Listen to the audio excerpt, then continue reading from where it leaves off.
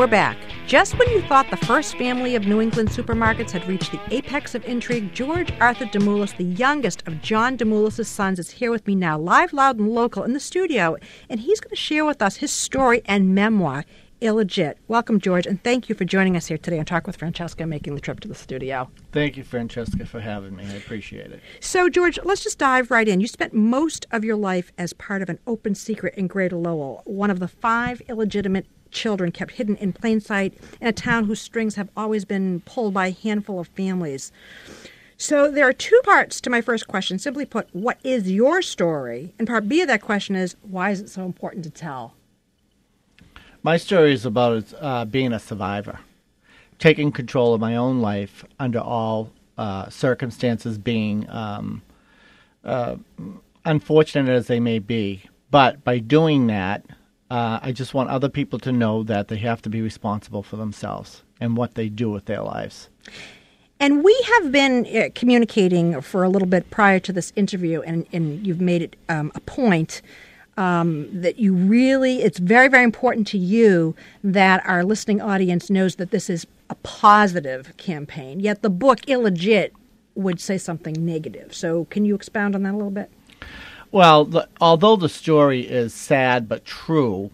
Tell our listeners the story. Let's start with that. Overcoming that. Well, growing up in public housing, not having the means of education, the right upbringing, and with a family that had the opportunity to make it right and chose not to.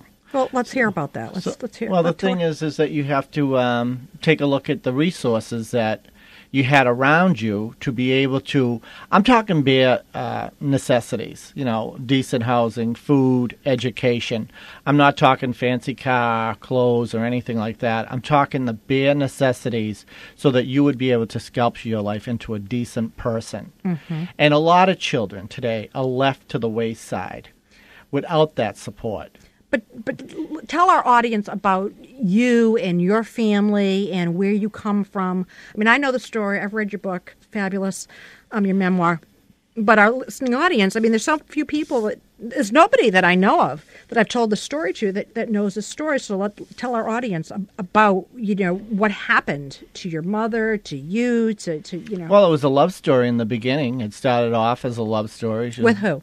With my father and mother. And who was your father? My father was John Demoulas. Mm-hmm. He's the elder brother of the Demoulas family, and the brother of Mike and George Demoulas, who ran the supermarket business, Demoulas Supermarkets, and which is now Demoulas Market Basket. And John, being the elder brother in Greek tradition, would reap all the benefits and not have to worry about anything.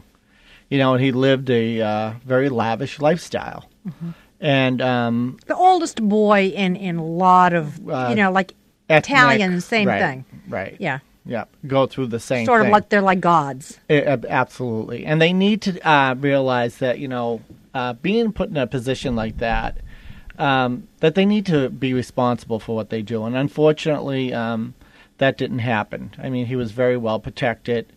Okay, so you say love story. So with your mother, obviously. Yeah, my mother was a beautiful woman. In the book, I put that she looked like Grace Kelly because growing up, a lot of people told her she looked like Grace Kelly. She was very tall, platinum blonde, light hair, and the greenest eyes. She was just a beautiful person. So your father met your mother. Her name was Dorothy Bedard. Yeah. And how did he meet her?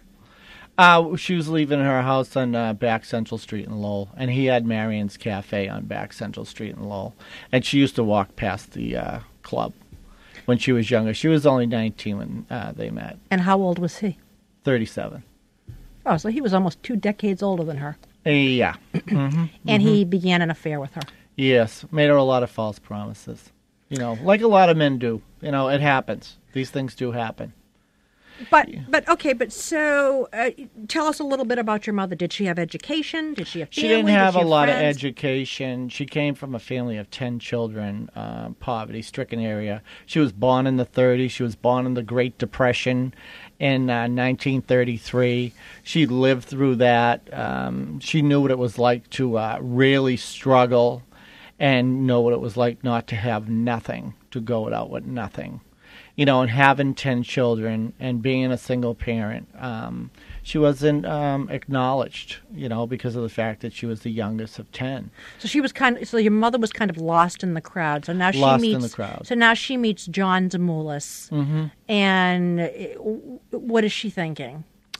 Oh, probably her knight in shining armor, her hopes, and probably thinking her life would change, knowing that, because John was married, he had a whole nother family, but he did promise to leave his wife, and, he made a lot of false promises, and she put herself in harm's way, like a lot of women do, even today. So, okay, so John had an affair with your mother, and she had a child. Yes. The first one, her name was Melvine. Melvine, yep. She lives in Portsmouth, yeah. Okay. But now, so they gave this child up for your mother and John gave the child up for adoption. Mm-hmm. So why did they do that? They were supposed to never see one another again.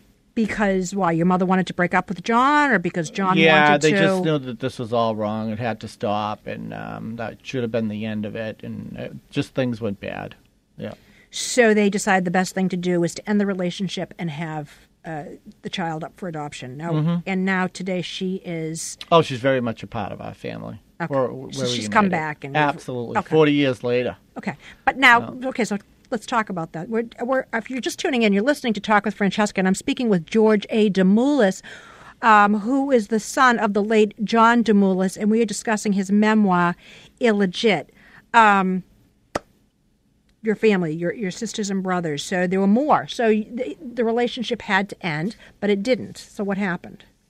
It continued on, and he just never left my mother alone. He kept coming back, and false hopes, and just a situation that became, not a good situation. And now they've had 5 children after 14 years of being together. Okay. Yeah. So George, with all due respect, I mean, many people would say, couldn't she figure out that after the first child was put up for adoption that the relationship was going to go nowhere? I mean, I think that would be something that a lot of, call it what you will, but you could say that's a cold attitude or whatever, but and I understand very much. Mm-hmm. Well, I don't understand because I wasn't there, but I understand that where she came from, and especially with getting lost in a family like that of 10 children, coming from nothing, that the pie in the sky, big difference in her lifestyle. I mean, who wouldn't?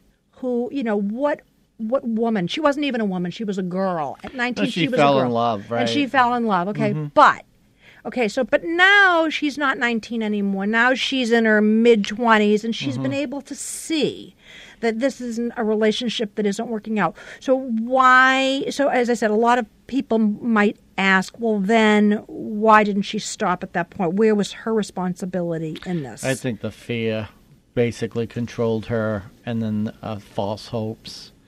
The fear of what? That she had made a mistake, and how does she get out of it? Like many women go through. What do you mean she made a mistake? That she should have ended it a long time ago and not kept believing him and not keep hanging on because of the fact that she loved him. And I think when someone's in love and wants to believe what they have, it's better than hanging on to nothing. Right. They'll continue on with those false hopes. Well, George, that happens in many relationships. Yeah, absolutely. Many. What did you know your mother's father? No, he passed away. No. Okay. So let's get back to the DeMoulis family. How did they treat these 5 illegitimate children?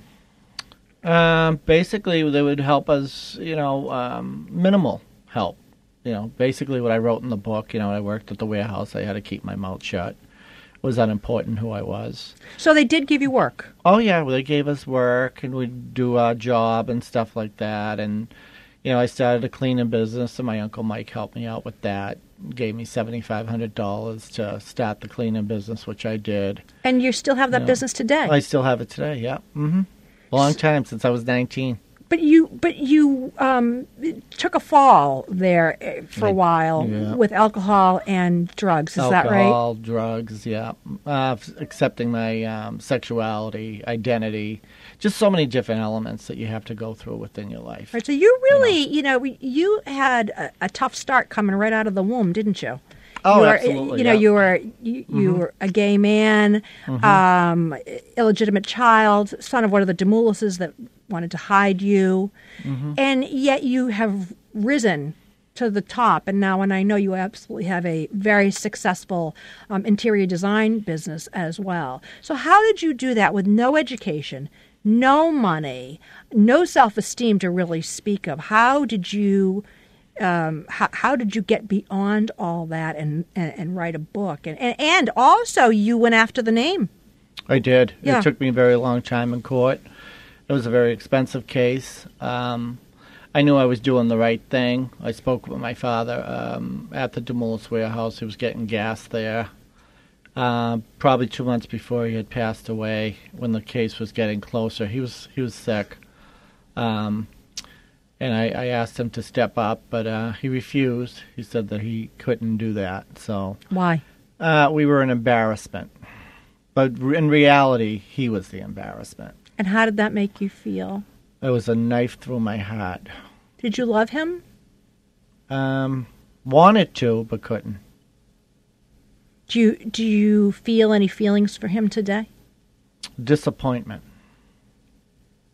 A sea of opportunity to do the right thing. And, of course, people just don't do that today. And how do your sisters and brothers feel about you writing this book? My brothers are very supportive. I don't think my sisters are. I think people have their own issues and things that they have to deal with. But my thing is, how long do you sweep it under the carpet? How long do you keep denying the fact of who you are? How long do you push yourself to the side? You know, you have to fight back for principle. My whole thing is principle. If you're just tuning in, you're listening to Talk with Francesca, and I'm speaking with George A. DeMoulis, who is the son of the late John DeMoulis. George, you decided that you did not want to be George Bedard. You had taken on your mother's name, but instead you went after the DeMoulis name, and to the tune of $68,000, and you won. How did that come about? Well, the court case was dragged out for like 7 years, and I had a great attorney who helped me out, and everything ended up coming to a head because my father had passed away. But I had a friend that I was cleaning their house, and I got a phone call that my father had passed away, and there would be no calling hours, and that they were going to destroy the body. In Greek tradition, they don't cremate, Right. and they ended up cremating my father. They did.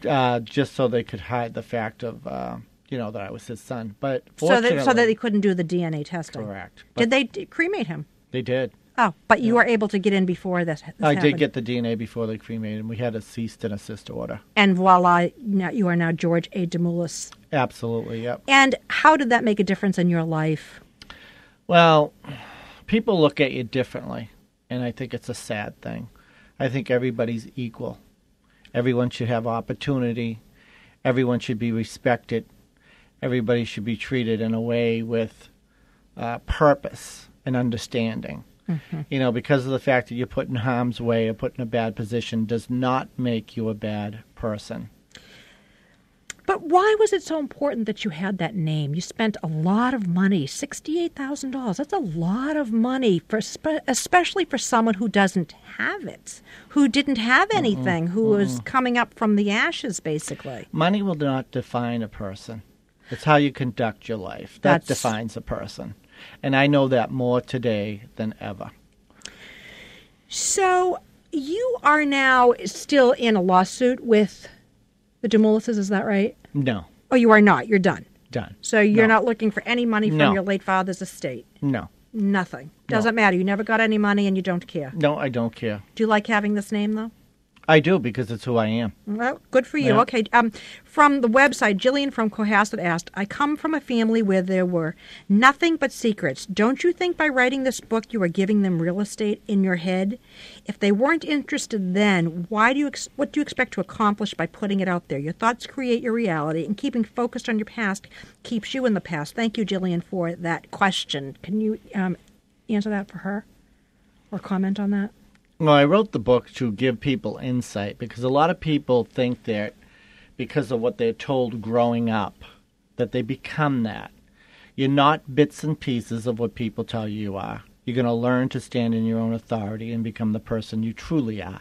And that means that you're going to have to sit with yourself and take a look at yourself. Be in your the own way I skin, have. absolutely. Absolutely. So, and when you got off the drugs and alcohol, you really had a chance to really look at yourself square in the eye, right? That must have been very painful. Yeah, I can't. Very painful. I can't imagine. Absolutely. But go ahead. I wouldn't have changed a thing.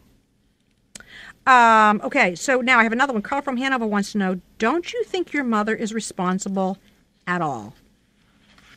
My mother, yes, she knew she was responsible, but I'll tell you, you've never met a more loving, caring person that would stand by her children and fight, who loved us unconditionally. And she was absolutely a gorgeous woman, beautiful woman. And I miss her terribly. So, and how long ago did she pass away? 5 years ago. So in this book, Illegit, it's a quick read, listeners. I mean, just, you can pick it up at Barnes & Noble, Amazon, just quick read and fascinating story. George, do you think the book will become a movie? Yes, I hope so. I think that it will. I truly think that it will become a movie because there are no good movies out there today. I have not seen a true love story, a true compassionate movie in a very long time. A reality movie. I think the latest one that came out was The Fighter, and that was a true reality movie that ended up getting an award. So your uncles are all gone now. Mike, it was Mike, George, and John, the three. Yeah, brothers. Me and my brothers were named after my uncles. That is very interesting to me. Here, they wanted to hide you, and yet that you took on the family names. It's sort of the antithesis of what they were trying to do. That doesn't make. What do you think? What do you make of that? I think that's unique. Perhaps perhaps at one point in time he thought differently. I don't know, but you know what? A lot of people ended up hurt over this, and it wasn't right. It was wrong. So you try to turn something so negative into something positive, and that's why I wrote the book. This is a positive campaign that I want to put out here. I want people to know that they need to take responsibility for themselves. They need to fight for what's right for themselves. And if you've been done wrong growing up or put in a bad situation, you need to take responsibility for yourself. And that's what I've done. The key thing is taking responsibility, not point the finger. I can no longer point the finger at anyone. And this is why I broke the cycle. I broke the cycle that this is where it ends. I want to give these other people that read my book an opportunity to stand up for themselves, to become a whole person, to realize that they have a choice to do the right thing for themselves under any and all circumstances, to fight back for not only justice, but for true meaning. And perhaps we don't hear a lot of that today, and I think we need to. Now, do you have relationships with the cousins, the two Arties?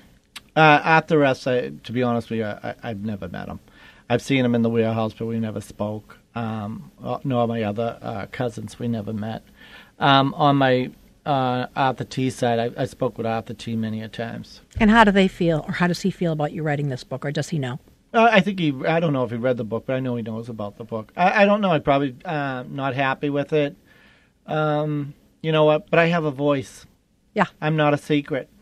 I'm a human being. I'm a person. I'm a productive member of society. I'm an entrepreneur. I'm an author. I'm a designer. And I fought for everything I have. And who trained you to be a designer? Because I know you were... I'm self-taught. Instead of cleaning houses, you decided to start decorating them, right?